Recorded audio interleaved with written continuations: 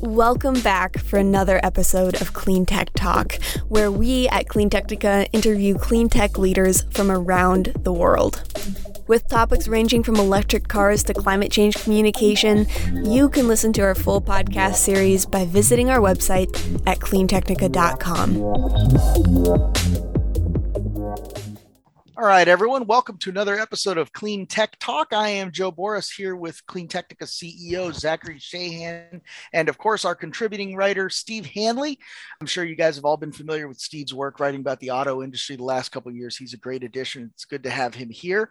Today, we want to talk about a little bit about subscription offerings in the automotive space, mobility as a service. We touched on this a little bit in our episode 2 of Snow Lake Lithium, where we were talking about just the simple fact that there's not enough raw materials to maintain the same level of vehicle production that we have today unless something changes.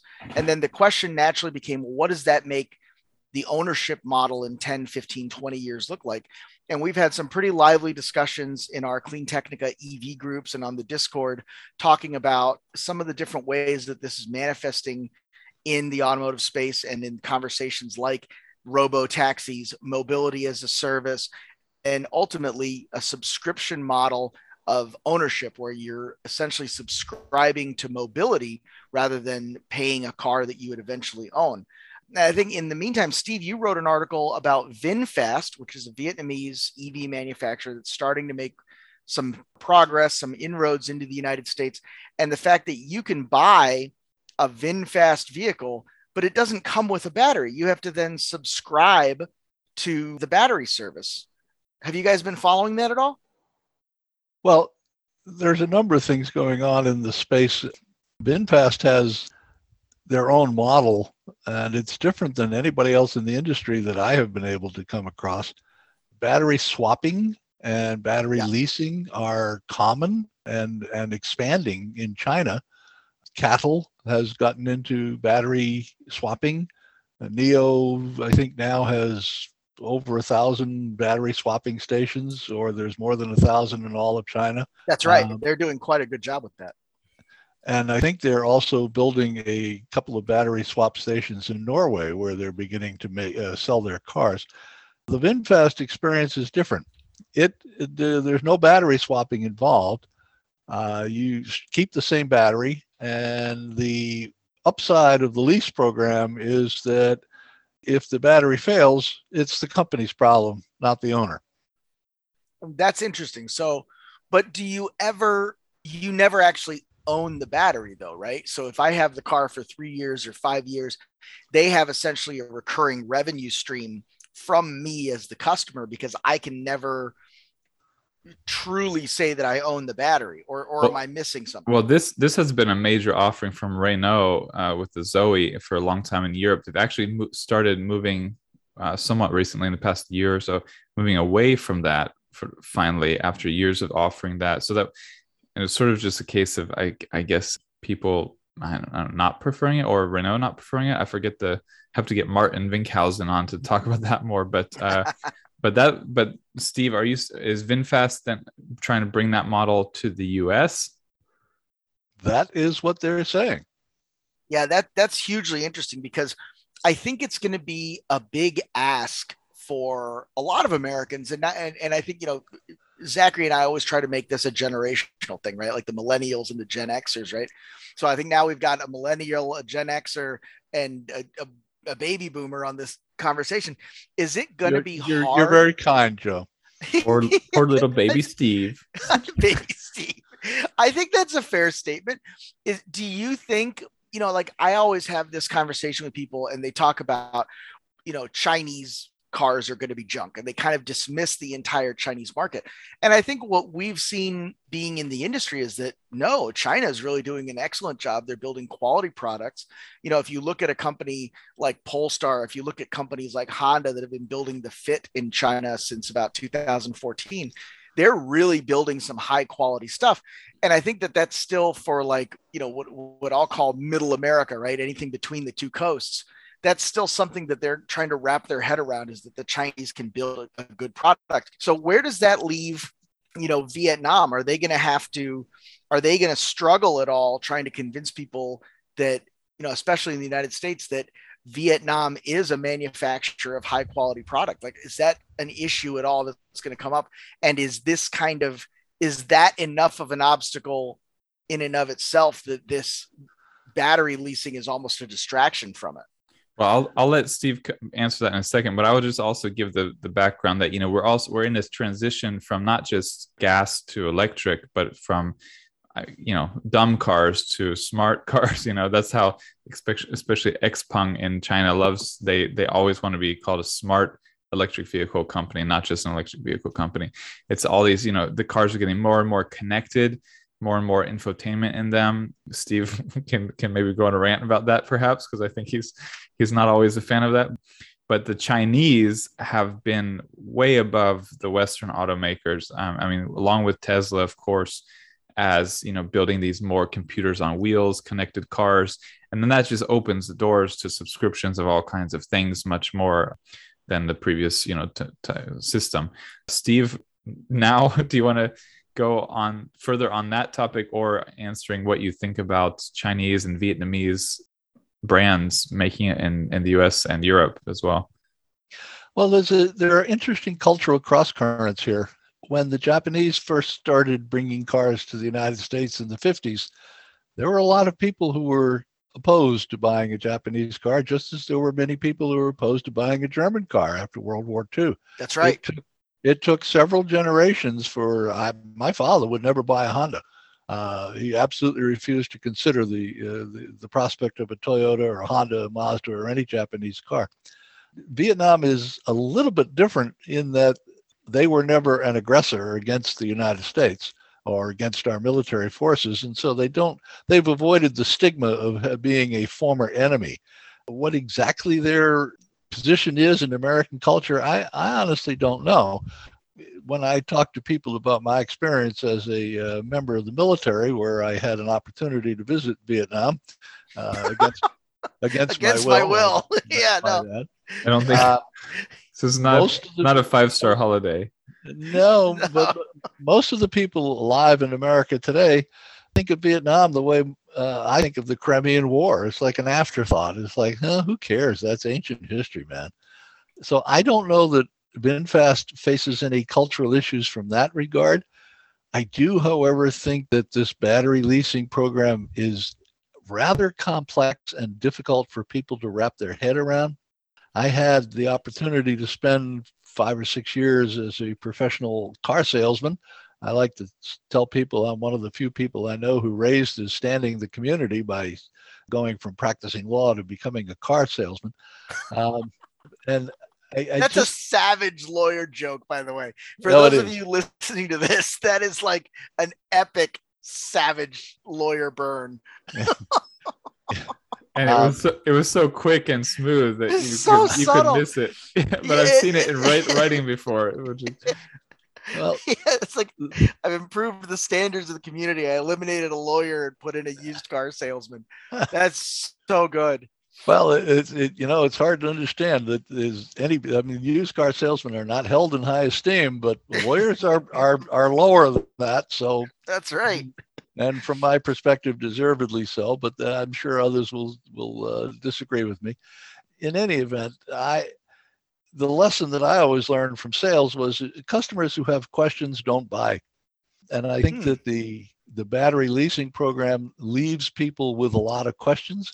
And I think that means a lot of people are not going to buy because they will have unanswered questions. That's very interesting. I had first of all, I would just like to say, you referenced the Crimean War, which is from 1853 to 1856. You were not offhandedly writing off the invasion of Crimea that recently occurred, Russia invading Crimea, which I know you wouldn't do, but someone might have misunderstood if they weren't aware of the Crimean War from almost 200 years ago. But as far as the options, the thing I was thinking was, people love choice, and some people want this, some people want that, and having the option is always going to expand the market. But then you raise a good point. The more choice, the more people get confused and have questions, which slows down market adoption of new technologies sometimes. So it's an interesting little conundrum there, if it helps more or not. Joe? I think what VinFast is trying to do is to address. My wife and I were at an Earth Day event last Saturday, and we just took our Tesla and we talked to people, and we said, if you have any questions about electric cars, here's your chance. We're not selling anything. We don't have an agenda. We're here to provide information. What do you want to know? And over and over again, we heard, well, what about the battery? What about the battery? How long does the battery last? How long does it cost how much does it cost to replace the battery? People are very concerned about the battery. I trace it back to the original experience with the 2010 and 2011 Nissan Leaf, which had serious issues, particularly in the Southwest where the climate is hot and dry. And, those urban legends live on forever. People still say, oh, those batteries, they don't last. Well, actually, they do last. But anecdotally, the word in the community is that's a problem. You got to watch out for these batteries. And I think VinFast is trying to take that pain away. This is the right way to do it. I don't know. Yeah, so, I Joe, just jump in. Then I want to come back to the battery issue. Yeah. Well, no, I think the battery thing is a little bit. I understand that that's a common question that people have, and I think that that's to say that that's not legitimate is kind of dismissive. But at the same time, I think it's a question of what right? Because nobody walks into a Nissan dealership and goes, man, I heard a couple of years ago, the Nissan Rogue had a problem with the CVTs. How much are those CVTs, do those transmissions cost to replace? Or like, the early Honda Odysseys, the transmissions would go out at 104,000 miles, like clockwork. And it was like, you don't have people walking into the Honda stores asking about the price of transmissions. So I think it's a little bit, I think that there are going to be holdouts. There are going to be people that ask that question. But I think at some point, people are just asking questions for the sake of kind of like the question that they're really asking is, how long is it going to last? Can I depend on it? Is this something I'm going to own? Where you have to almost read between the lines and say that the question is not the question. The question is really this. Like when someone says, how long does it take to charge? They're not really asking how long it takes to charge. What they're asking is, can I take this car on a road trip? Is this something I can depend on in the way that I've come to depend on these other things? And I think to Steve's point, you really do have a situation where, you're running into people who have questions, and these questions aren't being answered in the dealerships, and they're probably not even being answered on Clean Technica because we respond so quickly and we respond so readily with our own experience. There's one article that, my buddy Matt Teskey and I talk about all the time that Zachary Shahan wrote, where whenever someone asks me how long it takes to charge my car, 10 seconds. It takes me 10 seconds when I come in the house to plug in my car, just like I plug in my phone. And that's kind of a cute answer, and it's an answer that resonates with us. But to someone who's not in the business and not in the industry, I think that it's kind of taking them out of that original case. And I know we're way off topic. Well, I was going to bring that up as well. And I think you can read it online as snide and whatever, but the most common questions every EV owner I'm sure knows: how long does it take to charge? How far can you drive? The how long does it take to charge? I honestly, and in a very nice way, typically respond, I'm not sure. I don't know. I really don't, because I just plug in when I get somewhere. I unplug when I leave. I don't think about it. If I'm plugging in at home, I just plug in when it's time to go, plug out, unplug when it's time to go. And I think that helps people to realize, oh, it's not the same as a gas car. You don't stand there and watch it. You don't think about it. And I always feel like, I feel like you can see someone's mind sort of like, oh, this is a different thing. And they realize, oh, I don't have to think about how long it charges. For some people, they might not appreciate that answer. I got the 5 to 10 second answer from Tesla forum years ago. And I like that one sometimes, but again, you sort of have to be in the right.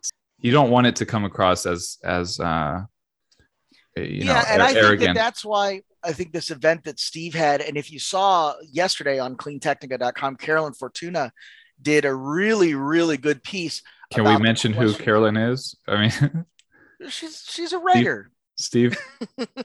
She is, and a very good writer too. Yes, she is. Can we say anything else or no? You mean the fact that she and I happen to be married? Yes. I just wanted to make sure Carolyn is Steve's wife, and they yeah, both I don't know. I have to say, like, as a feminist, I have to say she stands on her own merits, right? Yeah, Like, of course. Yeah. Really I just want to writer. No, I just want to provide the connection. I mean, if The context, yeah. If you were Steve's boyfriend, I would want to acknowledge, mention that here. And are you kidding me? That'd be the first thing I'd say. I'd be like, hey, I'm Joe Boris, Steve Hanley's boyfriend. So yeah, Caroline, they both have written for us for years and write about the experience of owning at least a Nissan Leaf and now a Tesla Model Y.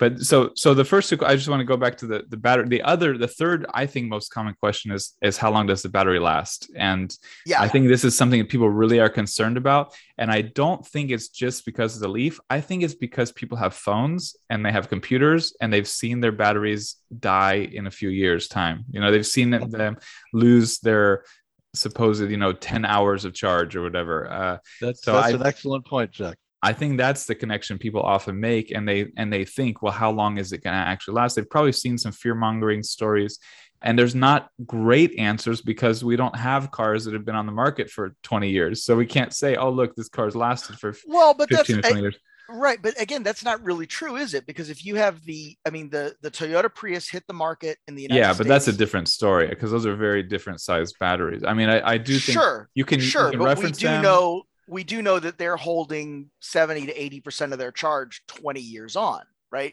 Like it's a different kind of battery. I think it's a more nuanced thing, but I think to say that we have no information or that there's not enough information.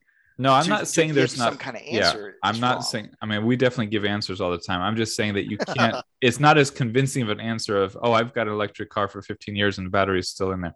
It's just it's not as simple and convincing for some people. Of course, we have all kinds of answers we provide, but it does always there is always an opening where someone could not trust your expertise on the subject, and the option to lease the battery really takes away that risk factor. And I think it's a great option, but I'll let you guys close out on this topic, and then maybe we talk more broadly about subscriptions in general and milking us. I think one leads into the other, right? Because for someone like me, I would, we talk about options. I would always want the option to buy. It was like when we were talking about our lease episode and how I always lease my cars, and that gives me an option to buy it at the end. I want that option to own the battery. And I'm super confused right now. You talked on the last episode about how you only lease, and now I only lease. Now you want the option to buy the battery, but that was leasing the car anyway. Well, but that was the whole point, right? At the end of my 2-year lease or my 3-year lease, I have an option to do something. I feel like that's something that we take for granted, the ability to buy and own something.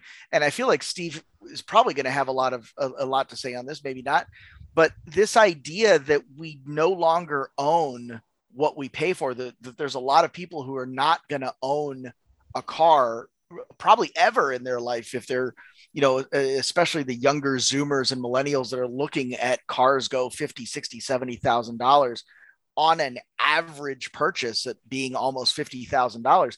I think that puts it out of reach, car ownership out of reach for a lot of Americans that, 10, 20 years ago would be buying their first car at about 20, 25 years old. And to see that that's going away and being replaced by clever leases, by subscription models, like we talked about at Ferry, where you pay your $5.99 a month for whatever, and you get a vehicle, or Volvo that does their subscription model. I think it's a really interesting change. I'm not sure it's a positive change. Couple of points on that. Just yesterday, Chevrolet announced that they're no longer building batteries for the Chevy Spark EV. Yes. The car, some of them are 2017 models. They're only 5 years old, and there's going to be no further factory support for the battery. I find that troubling, and I think it's a very bad decision by General Motors to do that. I'm not even sure. We have a fellow that comments all the time on Clean Technica called Dan Allard, and Dan and I have private conversations all the time. And he's like, well, what does this say to people who are thinking of buying an electric car? How do we know that when the lease is up, that even putting aside batteries, all of these electronic gewgaws and doodads that we're buying and subscribing to, what if the company says, We don't support those anymore. Yeah, I think that's really interesting, right? Because it's not like, at least it's not yet to the point of having like a model, a double A battery or a triple A battery in your car. We're a long way from any kind of standardization of battery packs, especially when you talk about, Nissan is going after solid state batteries, and Tesla and Panasonic are building the 4680 or 4860. And I think it's 4680, but it's always hard. I gotta go look at. There's always editing, yeah. Right? It's annoying. Professionalism. Yes. And then you get to GM with their Ultium battery, and Ford has their Blade concept. Do you think that that a lot of these issues and a lot of these question marks could be resolved by, and man, I hate saying this out loud because I do have my weird little, free market ideologies there, but do you think that if we removed a lot of that and we said, look, these things are all going to run on this battery cell, and this is the battery cell we're going to run, that a lot of these questions and concerns go away? Like if I thought that I could go to AutoZone and buy a third party or an aftermarket Chevy Spark battery the way that I can a remanufactured engine, in the case that I need something like that. But it's just not going to happen. I mean, that's not going to happen with batteries, but it's interesting. So the subscription options provide a kind of security system, an alternative to, so you don't have to worry about those things as much. But I share your concerns about, just becoming a subscription tool of the industry, and sort of, and I mean, just on the data front, I mean, more and more the data and certain things in the car are not ours, that we don't own. I mean, as a Tesla owners, we don't own some of the stuff that Tesla you don't own the data in our car. Right? Yeah, which is what, I'm not a big fan of that. Creeps me out a little bit, but Steve, you didn't actually come to commenting on what you think about this sort of shift towards subscriptions and that kind of thing. Well, I did an article last month. It said it was the title was something like "Smart Car, Dumb Car, Which Do You Prefer?" And that article is actually what got us talking about this, by the way. When we started talking about getting you on the show. I have to admit, the comments that we got to that, a lot of our readers are like, I don't know that I need all of this interconnected, over-the-air, downloadable subscription model stuff. I want a car that gets me to work and back, takes my family where we need to go. And I don't want to necessarily be always being dunned by the manufacturer to upgrade to this, upgrade to that, or to renew your subscription for this thing.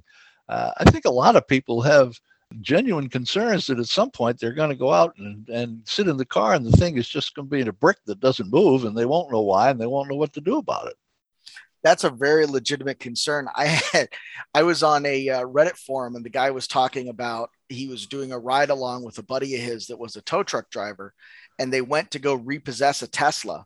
And the way that they did it was Tesla had sent him some kind of code, texted him a code, and he pulled his tow truck into the parking lot, hit a few buttons on his phone, and the Tesla turned itself on, drove itself out of the parking lot, and loaded itself up onto the flatbed. And the next step from that is, you miss a payment on the car, and the car decides to take itself back to the manufacturer, right? Or back to the holding pen.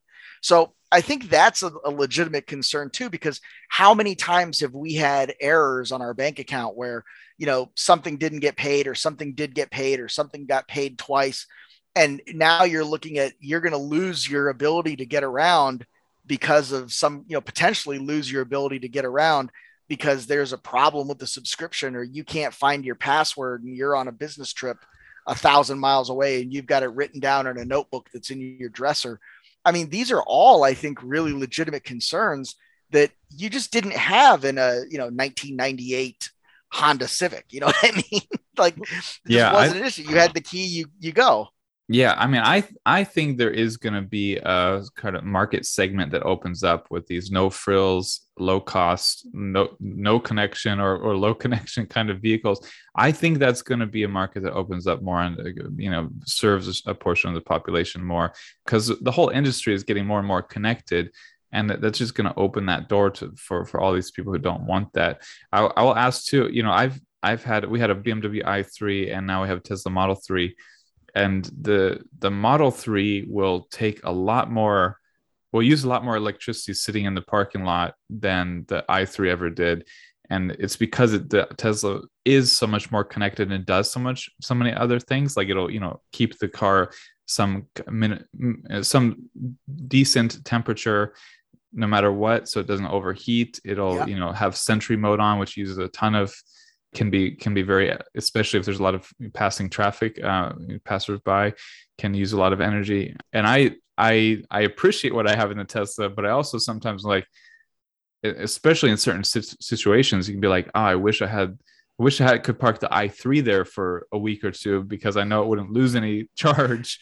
Steve, have you had similar experience with the Leaf, going from the Leaf to the Tesla, or you don't really notice that? Well, we haven't with the Tesla yet, because we've been here in Florida the whole time since we've owned it. But in the end of June, we're going back to our little camper in Connecticut for maybe 10 weeks or so, and the Tesla is staying here. And this is one of the things that I definitely want to investigate. I need to. So the core thing, power it down.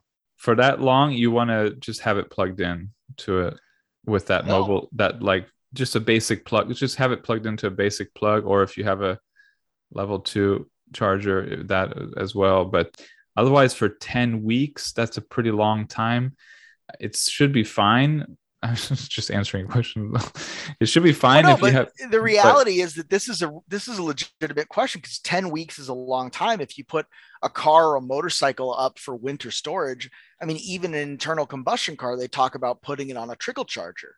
Like, right. If you have a nice car that you don't drive in the winter, you put it on a trickle charger. Otherwise, the battery dies, which I think might be, frankly, especially in Florida, when you have a lot of snowbirds that probably park stuff, that might be another place this question is coming from. Yeah. And we had this situation. We went to Poland last summer for a month and a half and just left it plugged in. Of course, it makes you a little nervous at first, but you have, if you have a camera on it, you can check on it and see how, or, I mean, you have like a baby monitor on the Tesla. Oh, yes, exactly. It's all tucked in. Everything's fine. Yeah. But it is something, again. Yeah. Steve? We have some concerns about leaving it plugged in. What can I say? There are some people who look at a car that are plugged in, and they're offended by that. Why is that car plugged in? Why that car's been plugged in for weeks? There must be something. I'm going to call the police. No, seriously. No, I know. I lived in Florida. I know exactly how it is, man. It's such a strange concept. It's such a strange time that we live in, that anything out of the ordinary, there's a lot of people that go around with this heightened awareness, right? Like, there was another story that I read. A guy was on Twitter and he was doing some programming, like just kind of web programming, web development on an airplane. And one of the other passengers kind of looked over his shoulder and didn't recognize what he was doing on the computer, and actually alerted the stewardess that he was trying to hack into the airplane and take control of the airplane. Oh my gosh. Of course, he's. Where was this? I'll find you the article, but not an article. I'll find you the thread, but it was, it was a brown-skinned guy on an airplane doing something that was unfamiliar, and to a certain type of person, probably named Karen, that's going to be an issue, right? Like, I don't understand what's going on. I'm going to call the authorities. I think it's worth noting that technology has changed so much, and you can say 5 years or 10 years, let alone 30 or 40 years, that people it's very overwhelming, and you get all kinds of wild ideas about what something does or doesn't do or can or can't do. But I totally get Steve's concern. Living in a place with a shared parking facility, I would be nervous as heck to do that. I would probably prefer asking a friend to occasionally unplug it. Yeah. Plug it in or unplug it, but yeah. Well, wasn't ABB building that like robotic arm? It was almost like a snake arm that would plug itself into your car at one point. That was Tesla. That was Tesla. Yeah, that was Tesla's snake charger. The snake charger. Oh, we're supposed to get that in 2 years, right? Everything's 2 years away. I think it was supposed to be ready for the LA to New York City robotaxi road trip. Okay. Well, because then 2019. You don't have to get out. 2019, end of 2019.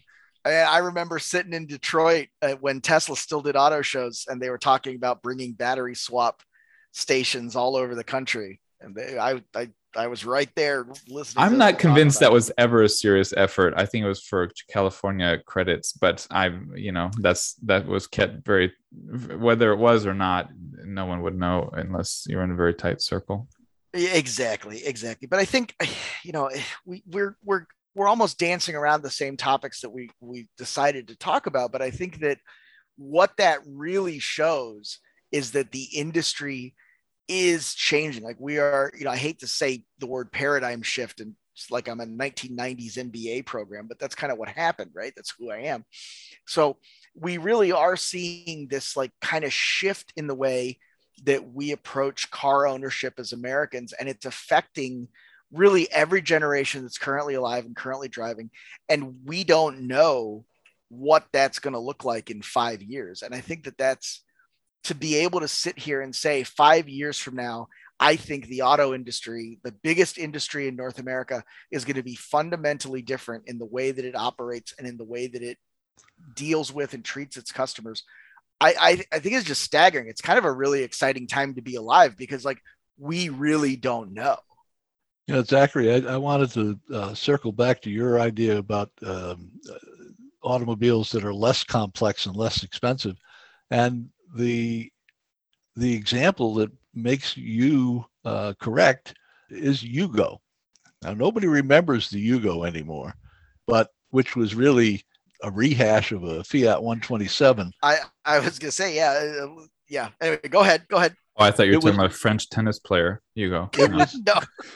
It was not a great car, but for a period of time, it was it was in more demand than any other car in the U.S. market. People were going crazy trying to find a Yugo because it was cheap.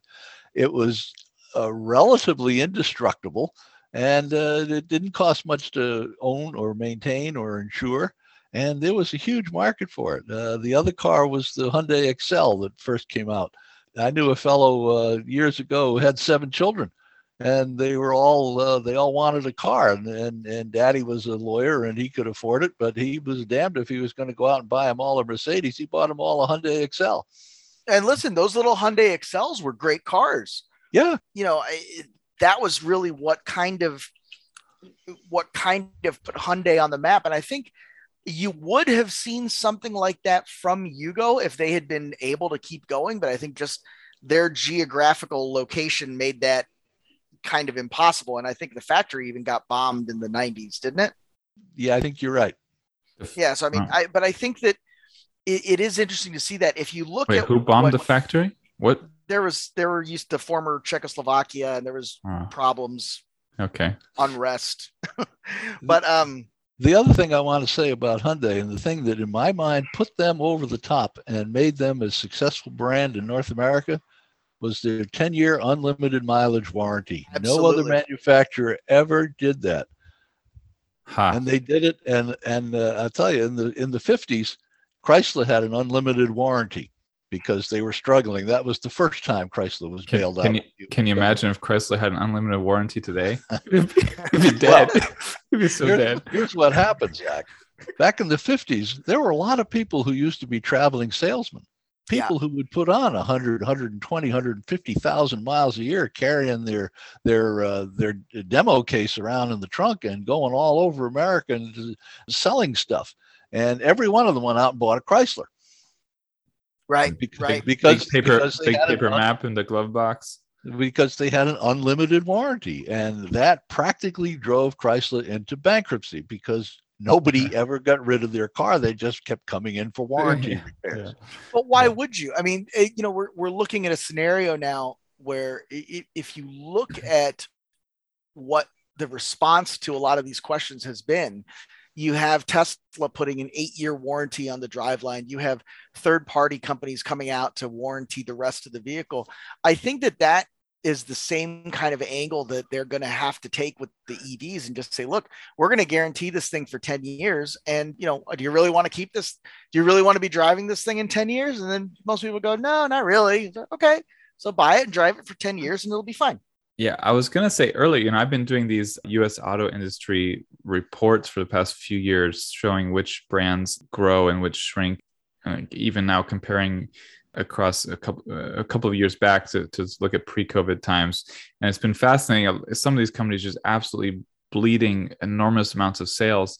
And Hyundai and Kia have been the two, legacy automakers that have done particularly well. I mean, there's a couple. Subaru has done really there's well a couple other Porsche's had good periods, but Kia and Hyundai have consistently been very good performing brands. And I wasn't aware of that 10-year, but that might explain part of it. I think people have also just come to trust them, the reliability, the value for cost, that kind of thing.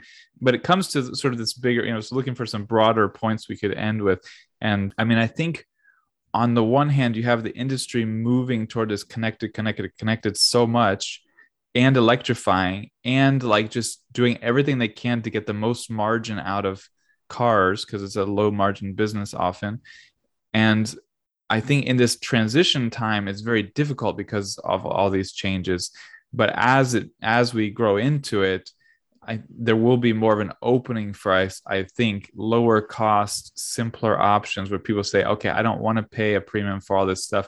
I want the lower cost option. Yeah. And that's sort of the Hyundai or Kia position, or the, whatever, or if you even think about fuel economy of Toyotas and Hondas, it's sort of the kind of just, I want to be frugal. I want to save my money. And we see that already in China with some of these brands, some of these models that are low frills and low cost and sell enormously. So I think we will see that as the market matures. And I'm curious, like when we see it, and who, and if it's VinFast or if it's like an arm of Ford or whatever that does it more. I don't know. I'm going to throw a prediction out there. I think what you're going to see in the next couple of years is going to be a lower end car, and back to infotainment. It's going to ship without an infotainment system. You're going to have a dock, and you're going to be able to put your iPad or your iPhone or whatever it is and just plug it in, and you're going to use that for your navigation. You're going to use that for your audio and entertainment. And like the car might have speakers, but they'll be Bluetooth speakers, and you'll connect to that. You're not going to have a factory radio. You're not going to have a factory touch screen. All of that stuff is going to go away. You might not even have a factory instrument cluster, right? Because the GPS on your phone will tell you your speed. So I think a lot of that is going to be, you're going to download the app for your car, connect to the car with Bluetooth, and they're going to eliminate a lot of these costs and a lot of these things. And, I think that's going to cut several $1,000s off the price of admission. And quite frankly, I think it's going to make the car have more longevity.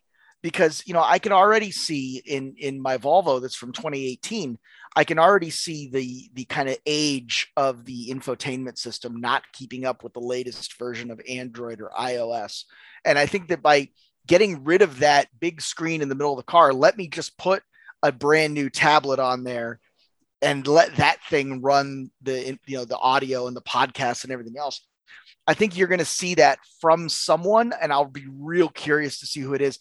I think maybe Fiat, maybe Jeep have the kind of brand, that kind of youthful brand angle that they can get away with something like that. I think Hyundai and Kia have moved way too far up market. I don't think you'll find too many people walking into a Kia dealership to buy like a super cheap car. They understand that they're buying a Telluride. They're comparing that Kia Telluride to the Mercedes-Benz. They're comparing that Hyundai Santa Fe, they're comparing that to a Jeep Cherokee. I think that those brands have already moved well beyond that aspect of it. Oh, there was I think the head of Kia North America last week at the New York Auto Show, who said, "We're not America's value brand anymore. That's not who we are." And I'm like, exactly. Really? Well, who's North America's value brand? If you look at it just in terms of who's buying it, you have Nissan and Mitsubishi have the highest rate of secondary financing and loan default, I think, in the industry. So those are your two brands that are your value. Well, I would say Nissan and Fiat have been the bottom. Like they've been just performing the worst the past few years in the market. But yeah, I mean, they're chasing the money. They're chasing the profits of the higher market. There are some, I think it might just be Chinese companies now, or did Honda do this as well, where they've released concepts or planned vehicles, maybe even some on the market in China, with exactly what you talked about, Joe, with where you use your phone. And there's also scooter companies that have been doing this much longer. Scooter companies have been doing this. Yeah. NIU does this. New and Scoot did it. And well, Scoot, yeah, that's it. A scooter sharing program that started in San Francisco. Steve, you've probably written about this with some of these companies, right? Or do you recall which companies have been offering this or talked about this already? Joe is the expert on scooters and bicycles. No, not the scooters. The car companies. I mean, there's some car companies that have already started shifting. I'd be curious in China if that's a thing. I do know one little bit of trivia. I know BMW had to redo their entire infotainment system in China because it didn't have enough karaoke features. That's hilarious. It's real, because that was the thing that, you have your self-driving car in traffic. You want to be able to sing karaoke with your friends. So Joe, I'm listening to your vision of the less complex, the less expensive car, and my mind is saying I'd buy a car like that. But does it have to be? But here's the thing: it doesn't have to be less expensive, right? Because if you go back to, let's say, Porsche, who is profitable and successful and aspirational, you have your basic 911. And then you have the Club Sport, right? Which does not have power seats, does not have power windows, gets rid of the air conditioning. You're stuck with a manual transmission. And that car's $4,000 more. Porsche is really good at sucking money out of people. That's why it is. But think about it. Is that a premium? Is the ability to disconnect from the rest of the world? Is the ability to say, to just get in your car and drive it, is that something that is a budget offering, or is that a luxury offering? Is that a premium offering that people would be more willing to spend money on? I mean, I could very easily see something like an E30 BMW come out from BMW that's a manual transmission, no power steering, very simple seats, and they say, dude, ultimate driving machine right here. This is the one. And everybody really say, wow, that's awesome. I would pay a premium for that. That's interesting. I think it's going to be a huge portion of the market, but I think it'll be on the budget side. I think it'll just be a way to reach people on the who have smaller budget and want just no frills. And I mean, all the people, there's tons of rich people who have driven Priuses and other Hondas just because they're not into like buying a Lambo just because they can. Oh, 100%. And I think there will be. Yeah, I mean, I think there will be a huge market for that, and it will span all of society, but it will definitely be tailored, I think, to the lower cost end, since it could really cut a lot of costs. Well, I'm concerned that the price of EVs is going up, and fairly dramatically. I have price of everything. Well, I have a Tesla Model Y, and since I ordered it last August, it now costs $9,000 more than it did then. Whoa. I'm not sure I would buy that car today. Yeah, I think we have to come back to that topic. But I was just saying, I think it's funny. A lot of people sold their cars or traded them in because of that, because their value went up so much. But then you have to buy a car where the cost went up so much. So it's not really like, it's a very appealing if you could sell your car and not buy another one. But it's just we have that going on here in my condo community in South Florida. Everybody's like, well, my condo's worth twice what it was 2 years ago. Yes, it is. And so is everything else that you want to replace it with. So, exactly. It's always appealing for like 2 seconds. I'm like, man, I could trade in this car for so much more than and I'm like, but how would I then get anywhere? Yeah, but then I have to buy a car. Right. Exactly. Someone offered me, I have this little Honda that we have like as a winter car, like as a backup car. Like literally, I think it gets driven like 1,500 miles in 2 years. And one of my neighbors said he'd give me 10 grand for it. I was like, I think I bought it for 10 grand like 12 years ago. Yeah, exactly. Yeah, I mean, there are a lot of households with 2 or 3 cars who could shrink. I mean, this is a big way to cut costs in a household that's very viable in the US, especially. But yeah, that's definitely an option. Or sell your car and move someplace where you can walk and bike for transportation. Well, but let's do the next roundtable. That'll be the next roundtable. Is like, should Joe sell his car? That's a good one. Interesting anecdote. I like that. When we ordered the Tesla, we said, okay, Tesla, how much will you give us for our 2015 Nissan Leaf? And they asked a few questions, and they said, we'll give you $6,400 for it. And we're like, that's low. That's low. So then we heard about Carvana. And I'm not here to sell Carvana, but I'll tell you, we got in touch with them. It was all online. In about 3 minutes, I entered the VIN and the condition and so forth and so on. They made us an offer of $10,800 for the car. Do we have to declare this as a sponsored now because you just pitched Carvana? No, I'm just kidding. No, we're gonna beep it out. We're gonna beep it out. They'll never know who it is. I called beep. They told me $10,000. No, I like that's a really good story, really useful. I think that a lot of people just do it. It's easier to trade it in to the where you're getting your next. But I loved that story of yours that you guys wrote about that. Well, I think we beat the heck out of the connected car subscriptions. We sort of didn't really come back to the fear of them making us subscribe to everything. And I don't know, any final words on whether, I think we sort of came to the idea that there would be alternatives for those of us who would rather not. I think we fantasized about alternatives. Like we've created this idea that someone is going to make a product for us that is not connected.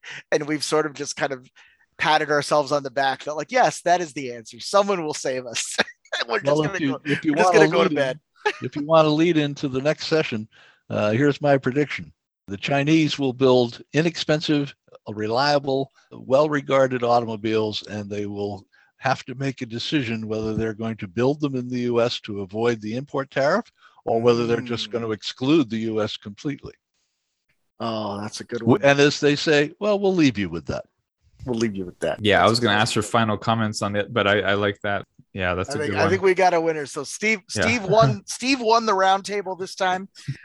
We definitely would love to have you back again on the show. So everybody listening at home, make sure you subscribe to the podcast, whether it's on Spotify or Apple Podcasts or Stitcher, whatever you use. I like SoundCloud. They don't always make it up there, but SoundCloud's got some cool features there associated. And I think we had another thing we wanted to talk about, which is the Patreon. Yeah, people can also contribute $3 a month or more. Some people contribute $100 a month. Well, if you do 25, you get the free shirt. Yeah, so you can do that on Patreon or on future.cleantechnica.com/subscribe. That's future.cleantechnica.com/subscribe. And this is a new thing we're doing, Clean Technica roundtables with Clean Technica writers. We have others who were invited today but couldn't make it because of the timing, but we will have others on in the future where we have Clean Technica writers. Oh, Steve's the best one. Hot news. I thought this was great fun. It's awesome stuff, man. Thanks for coming on. If you want me to do it next week, I'll be doing it from the fantail of a Royal Caribbean cruise ship. If you have Wi-Fi, we're game. Yeah, absolutely. Perfect. All right, guys. We'll see you then. Thank you for listening to Clean Tech Talk. Join us next time to get your electric fix.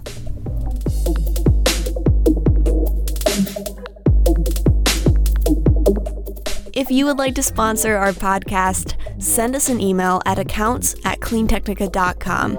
That's ACCOUNTS@cleantechnica.com. Thanks.